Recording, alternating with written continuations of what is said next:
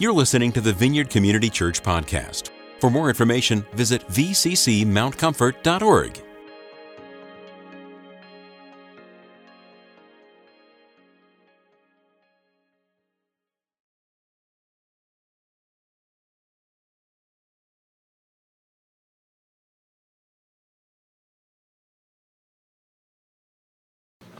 Good morning. God bless you, Daddy. Thank you. I was asked a few times this morning. The last time I was here, my wife and I have been in the process of adopting from a small nation in Africa called Burundi. And the biggest hurdle about adopting internationally within what's called a Hague nation is the referral process. So in non-Hague nations where you're adopting, so China would be a non-Hague nation, you can choose a child that's waiting, and then you start going through the process of being them being approving of that adoption and you sending in all your paperwork. Well, in Hague nations, like the one we're going through, you send all of your paperwork up front, and then you wait and wait and wait, and you get put on a waiting list. And as children become available, going through that process. So we were waiting for 2 years. For 2 years, our paperwork has, since we started our paperwork, and we've finally been matched. We got matched a couple months, or about a month and a half ago. And so now we are getting ready, hopefully by the end of the year, to be able to go over and travel and pick him up. And the beautiful thing is I actually got to meet him when I was over there in March, April of this year. And so that was really exciting. He has never seen a white person before.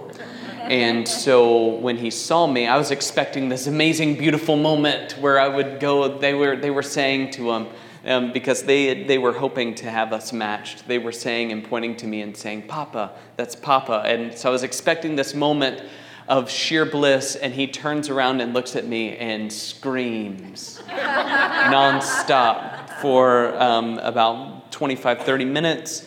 And then I spent about an hour trying to get him to like me. I'd offered him cookies and everything you could think of, my keys, my phone, my wallet, whatever you could think of. At that time, he was about 13 months old. And so I was trying to offer him everything, and nothing was happening. But it was really cool because, they were playing with him, and I was able to hold him, but he didn't know that I was holding him. And so we have this fun picture. I showed Rick this fun picture. It looks like it's just sheer bliss. He's smiling, and I'm smiling, but he doesn't know that I'm holding him. And so then he turns around and looks at me and flips out. And so, yeah, we're excited to see what happens. Are you good? Right on. Good. This morning I want to dive into something that's very important to me because I feel that understanding this concept is extremely important if the church is actually to be effective in the world around us. And I would actually say that one of the main reasons the church has been ineffective of actually working outside of itself is because it's become so inward focused about trying to defeat something that's already been defeated on your behalf. And so we've actually wasted so much time trying to conquer an enemy that's already dead. It's almost like we've been trying to give CPR to a corpse. And this is the concept that I want you to grasp. The fact that you no longer have a sin nature. You do not have a sin nature. More than anything, I like with friends that I see on social media, one of the things that I constantly hear is this battle that people have that they feel like they have to just conquer this thing of sin within them. And this is what I would say. If you are waiting for death to be done with sin, then Jesus is not your Savior. Death is. If you are waiting to be done with sin until you are dead, then death has become your Savior. Jesus isn't. Let me talk to you about the Industrial Revolution. Let me see if I can make this make sense for you, okay? So I go to the Industrial Revolution. We have lost trust in ourselves and the beauty of what Jesus has actually done on our behalf. We've lost trust in it. and thus we've lost trust in ourselves. And so in the Industrial Revolution, before the Industrial Revolution, the way business took place was very interesting. It was very localized. Okay, everything was localized. You didn't go outside of your city very often. And if you did go outside of your city, it was for something massive that your little city didn't offer. And so before the Industrial Revolution, if we were to engage in commerce, what would take place is if I owned the general store and you were the blacksmith, then you would come and you'd say, hey, I'll trade you a couple horseshoes for a few pounds of sugar. And we were in such close proximity that we didn't need a law to govern us. It would always be known if I gave you some sugar and you didn't give me my horseshoes. The entire town would know that there was a breach in trust. But when the Industrial Revolution took place, all of a sudden, things that we could get, horseshoes that we could get from neighbor down the street, the blacksmith down the street, in exchange for our sugar, and thus no law was needed, all of a sudden we could get our horseshoes from way, way, way, way, way far away, and no longer was there relationship between the two parties that were actually exchanging the goods.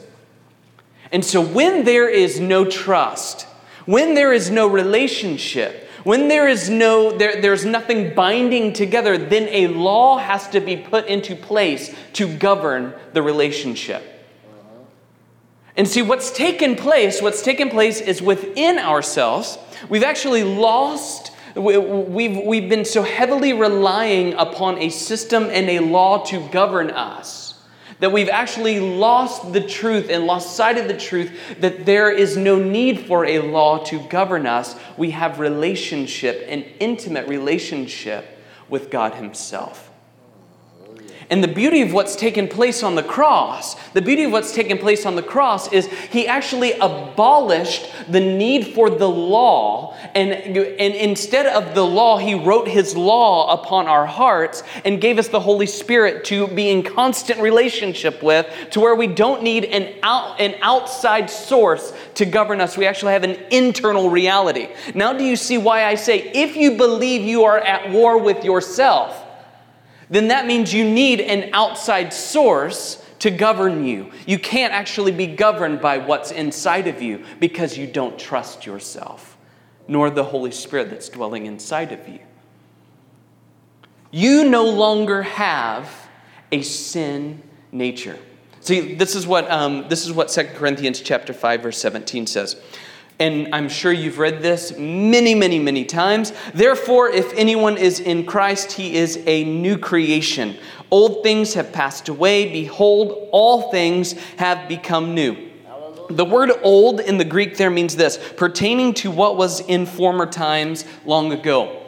So all of your long ago, your history, the old things, all of that that's been chalked up against you, all of that is no longer you. In fact, it says all of that has been replaced by something new. Now, that word new in the Greek there is really important because there's two words for the word new in the New Testament that are used. One is like, I went and bought a new car. Okay? I went and bought a brand new car. See, what we can see with the new car is there's been old cars that are similar to it. You know, when you buy, if you buy a car in the same line, you know, from 1980s, the Honda Accord, there's still a Honda Accord, but you can go get a new Honda Accord, right? When Paul used this word new, he wasn't meaning it in the terms like we're using it, to go buy something new. The word new in the Greek there means has never been seen before. It's never been seen. It's like my shoes are coming off. It's like it's something that has never been experienced on the world today. When you and Jesus were intertwined as one, it created something that the world had never seen before. Which means all of that old stuff, you're not just a remake of an old model car. You're not the newer version of the old you. You are a completely new creation. So Jesus actually says, he hints at this when he talks about being born again. See, we've made the term born again about just being saved for eternity. But the term born again is really, really important to understand. The term born again, which Jesus uses in John 3, and he says this to Nicodemus. He said, "Most assuredly, I say to you, unless one is born again, he cannot see the kingdom of God." The term born again, the word born in the Greek there means to procreate, to be procreated from. The word again means from above or from the beginning. See, Jesus, God, Holy Spirit, exists outside of time. Outside of time. And see, you were not created the moment that mom and dad created you. I don't know of a better way to say that. that was when you were conceived. Thank you. You get in those moments where the words, you're like, what is the right way to talk about that? When you were conceived by your father and mother was not when you were created. God speaks to Jeremiah and he says this, "Before I formed you in your mother's womb, I knew you." So long before you were ever the product of physical intimacy of your parents, you were actually known by God. And so to be born from above, to be born from your beginning is not to be born, not to go back to the time when it was like you were a little kid being born. It's actually to go back to finding your origin in the heart of God before time ever began. What's crazy to me is this. We live our life in such a way that we have built a wall of separation, a curtain, if you would, of separation between us and God. And we say, if we could just get ourselves good enough, then God will accept us. What's crazy is when we look at ourselves from God's perspective, we were created before we were created. We were conceived in his heart before we were conceived in our mother's wombs. We were created on purpose for a purpose. But the beautiful thing about this is God, who is outside of time, has seen our past, present, and our future and still chose to create us. Which means the wall of separation is always from our end towards him, not from his end towards us. Which is the battle that we've been trying to wage, to eradicate this sinful nature within ourselves. But when we realize that we have been born from the beginning, when we walk into that place and live from that place, everything changes. We live as if we were this new creation, this creation that's never been seen before, this us that the world has never known. This world has never seen us the way we were originally created to be. And when we become one with Jesus, we become that person and we can live in that place. We can live in that place. Romans chapter 6 is very interesting to me. Romans is one of those books that encapsulates the fullness of the gospel for me. I absolutely love reading Romans because Paul gives this systematic, just like point by point. My brain, I like to see the point by point, and Romans gives this point by point. And he walks all the way from Romans 1, and he's painting this picture about the sinfulness of man. He's talking about the sinfulness of man and how man is sinful and how there's no excuse. I don't care who you are, if you're a Jew, if you're not a Jew, if you've never heard of Jesus, if you have heard of Jesus, there is no excuse. Everyone is sinful. And he gets to this point in Romans chapter 6 where he begins to speak a lot about sin. Now, what's interesting about Romans chapter 6 is that the word sin is mentioned 17 times. The word sin is mentioned 17 times. But if you were just reading it, thinking of sin in one way of thinking, it would really mess you up to read Romans chapter 6. If you are reading Romans chapter 6 with an understanding that you have a sinful nature as a born-again Christian, as a born-again believer, if you are reading it through that lens, you would start beating yourself up.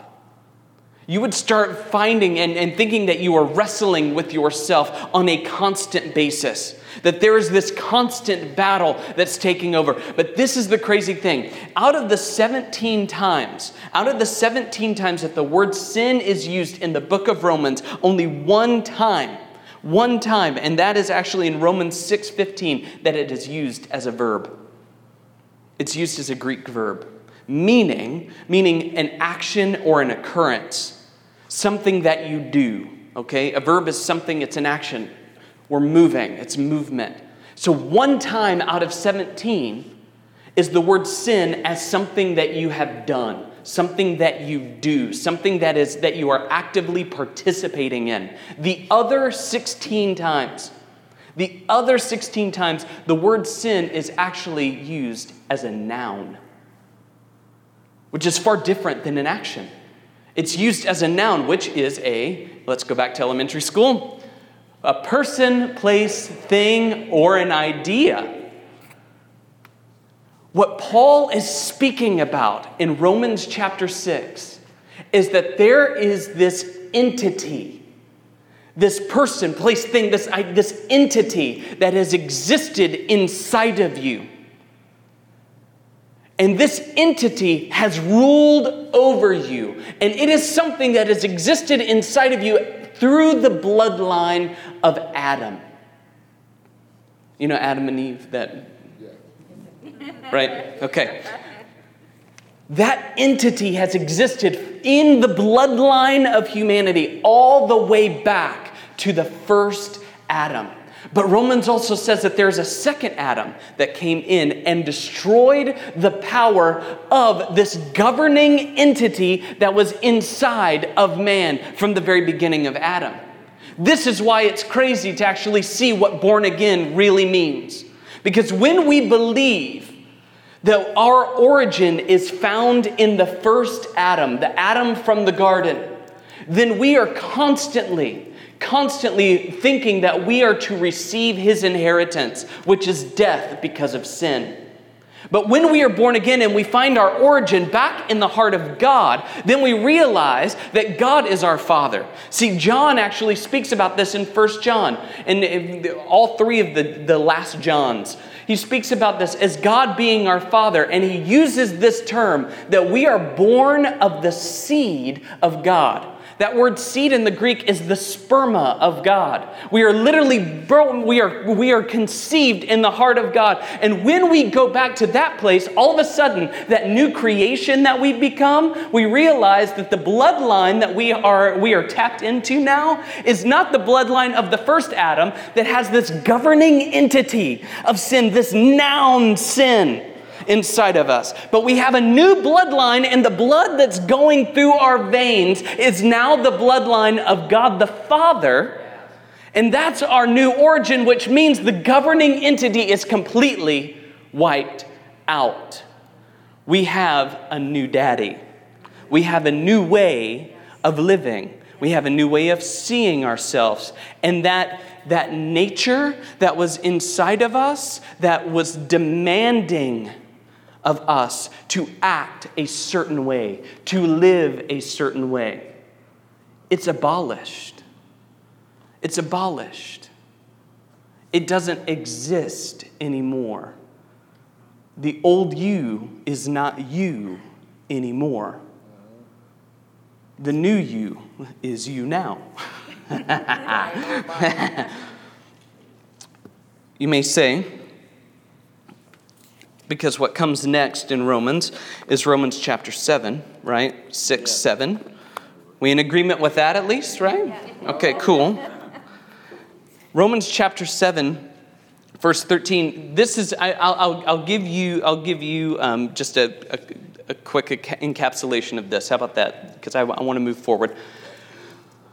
Romans chapter 17, 13 through 25 is the classic, if you have read any part of Romans, where Paul is saying, the things that I want to do, I can't do, and the things that I can't do, I want to do. And, he basically, I don't know how many times I've heard Christians use that term. Well, see, the things that I want to do, I just can't do it. And the things that I can't do, I really want to, right? And so we have adopted that way of thinking without reading the whole thing. Because Paul isn't creating a scenario for us as Christians to live in.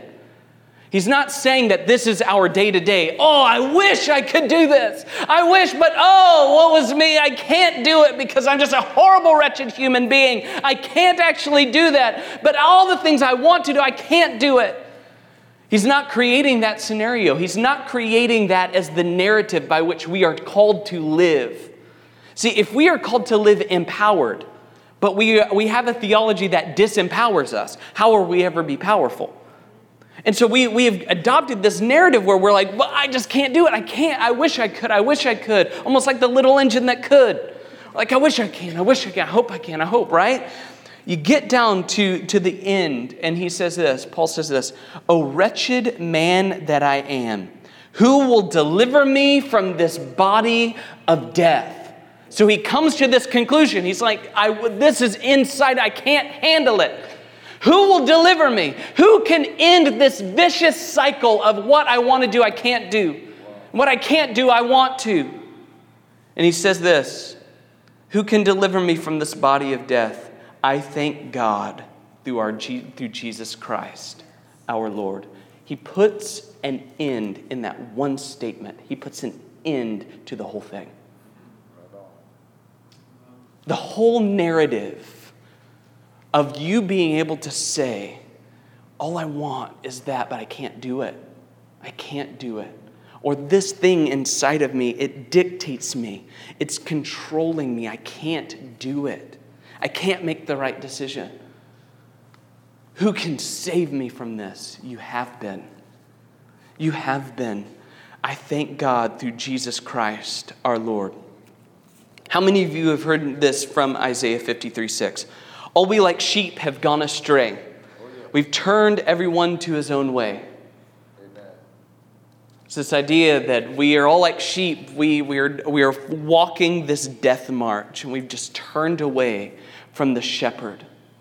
And I've heard this as one of the other ones we use to beat ourselves up. I'm just a sheep. I've gone astray. My righteousness is filthy rags.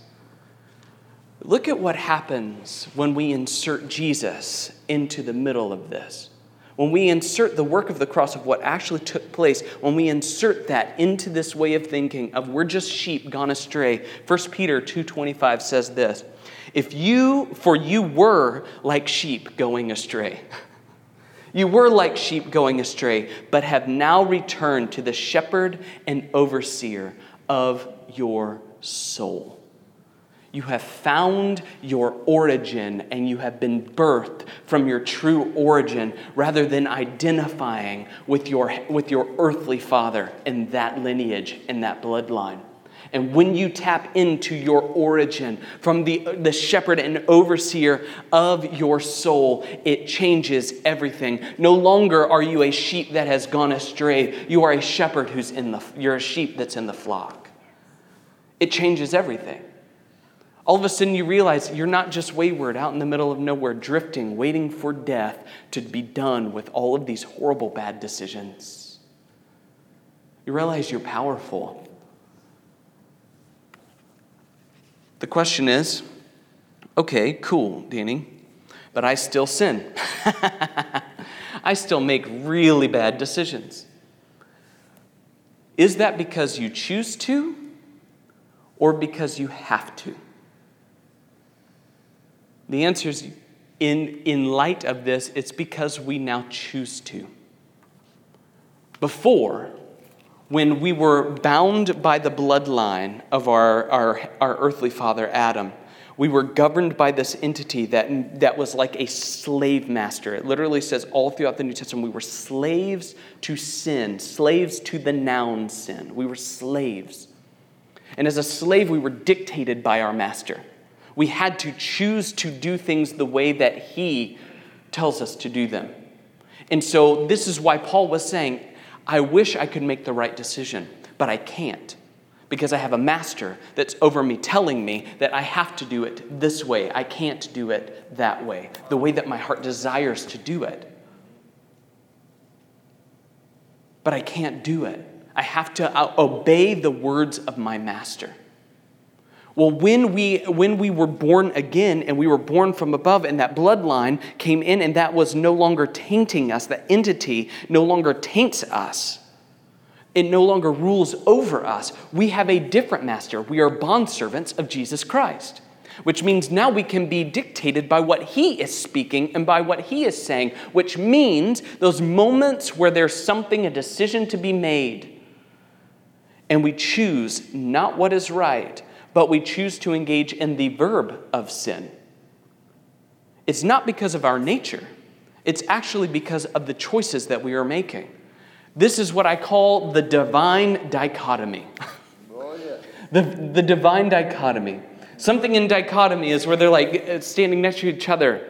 And it's like two truths that it's like they coexist, but they seem contradictory. And so the divine dichotomy is this. You are absolutely perfect. Your spirit is perfect. When you were born again, your spirit became perfect. But guess what? Your soul and your body are catching up. Your soul and your body are catching up. See, you are a triune being. Triune meaning you're three parts. Your body, which is this right here, right? You're a soul, which is the seat of your mind, your will, and your emotions. And you're a spirit. Your spirit is what connects to God. Okay? And so this triune being, your spirit has been perfected. There is no wall of separation between you and God. Through the Spirit, there's no separation between you and God. Now, this is the thing. There are still wounds and lies from our past that can yell really, really, really loud in our ears. And guess what? Our flesh isn't perfected either. And guess what? Our flesh has lusts and it has desires. There's things within us that we want to act upon, that we want to consume, that we want to be a part of. But that's not our spirit, the core of who we actually are. See, what we have done is we have flipped the whole thing around. We've said, if I can get my flesh and my soul under control, then my spirit can be connected with God.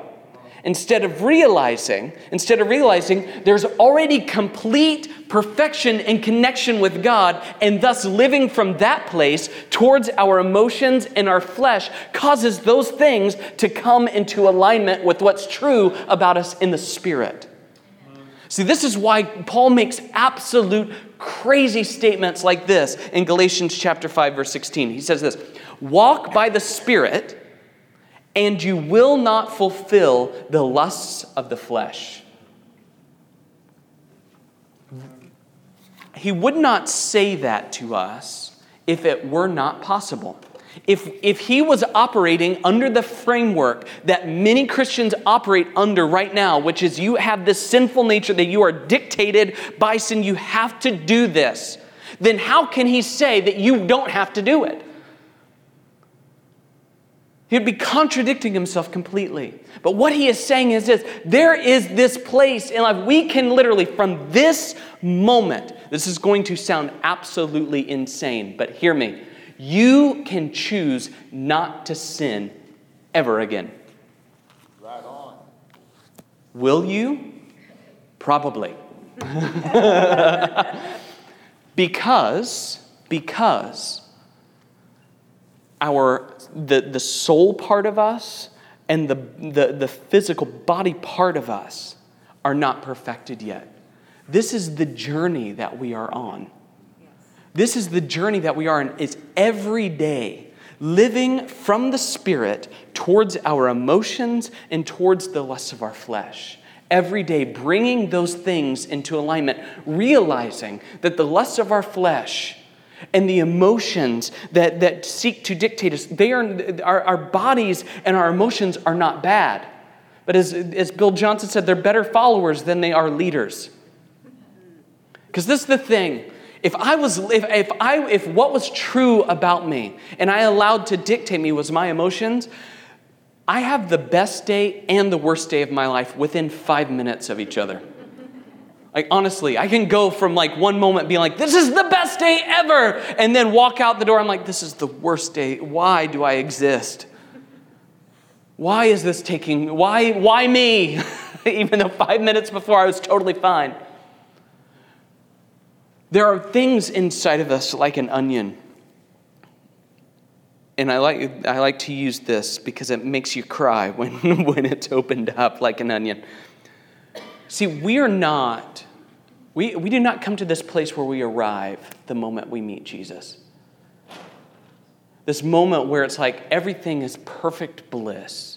In fact, Paul writes in Philippians, and he says, he who began a good work in you will be faithful to complete it on the day of Christ Jesus. You are not perfected body, soul, and spirit until you're looking at Jesus face to face. Which means that gives far more room for you to mess up and experience the beauty of the love of God in every part of your being. That also lets you off the hook of being able to say, because I choose to make these decisions, that I'm not powerful.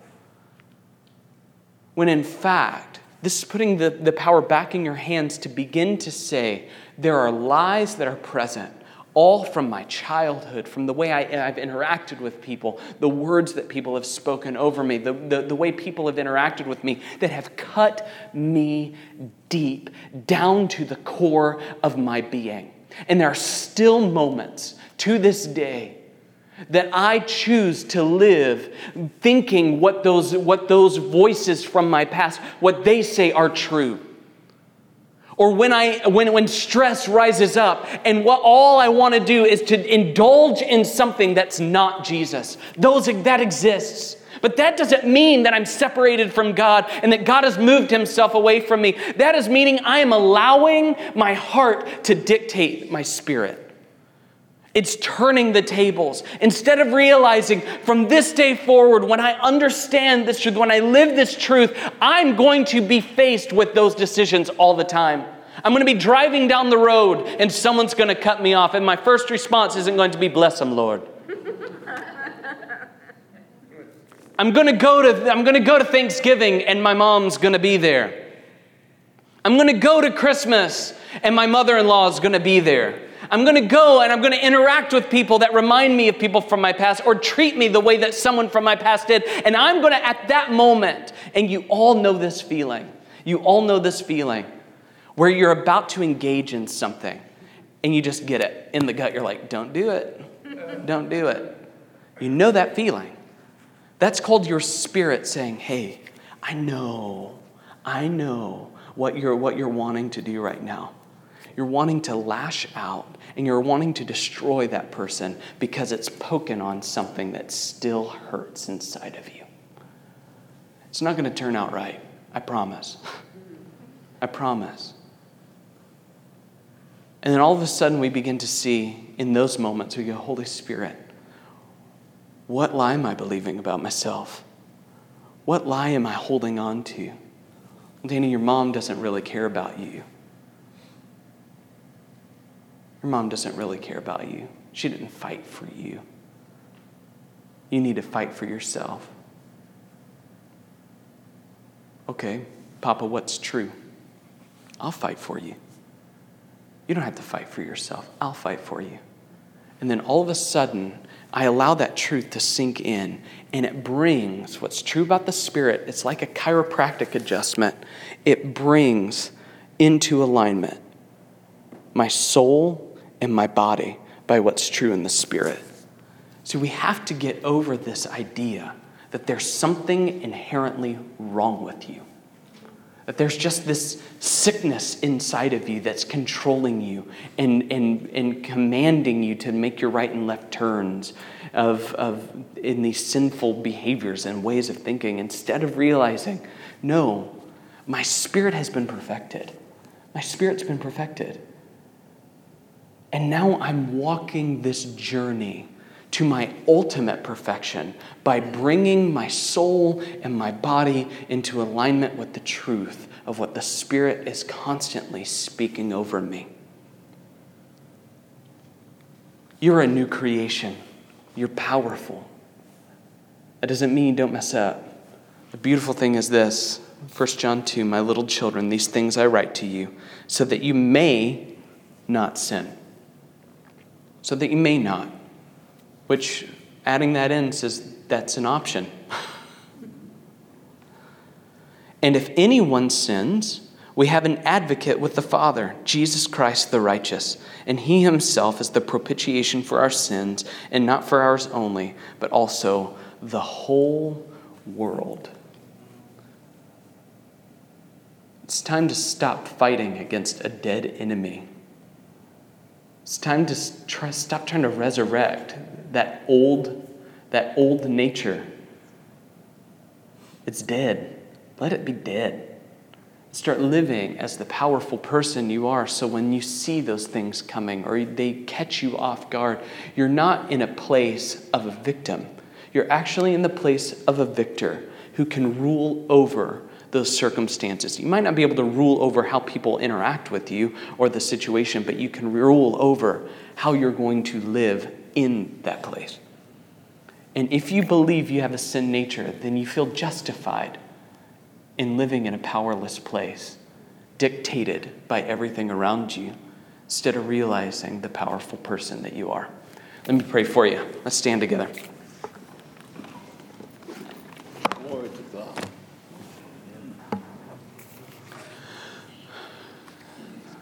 Jesus, we say thank you, thank you, thank you, thank you, thank you. Thank you for your amazing work on the cross. That you have welcomed us into perfection and are walking with us on a journey to full perfection. Yes. Maturity.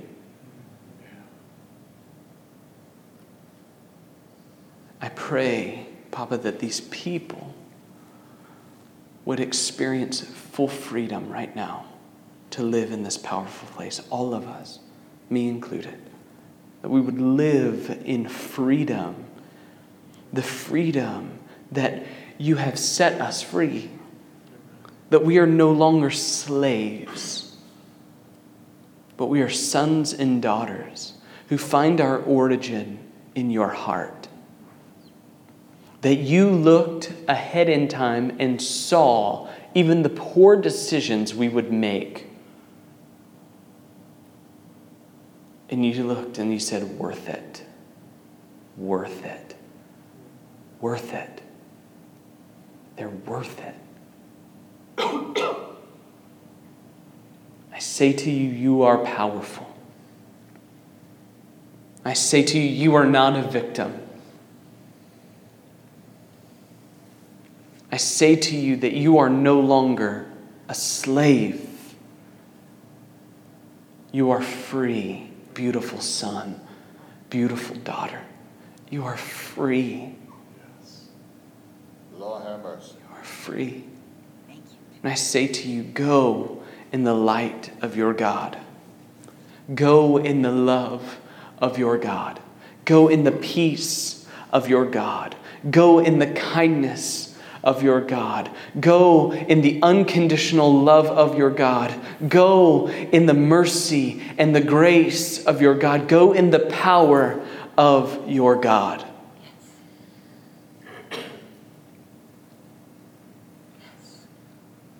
I bless you in the name of Jesus. Amen. Hallelujah. Amen. Thanks for listening to this week's podcast. To receive more audio content from the Vineyard, click the subscribe button in iTunes.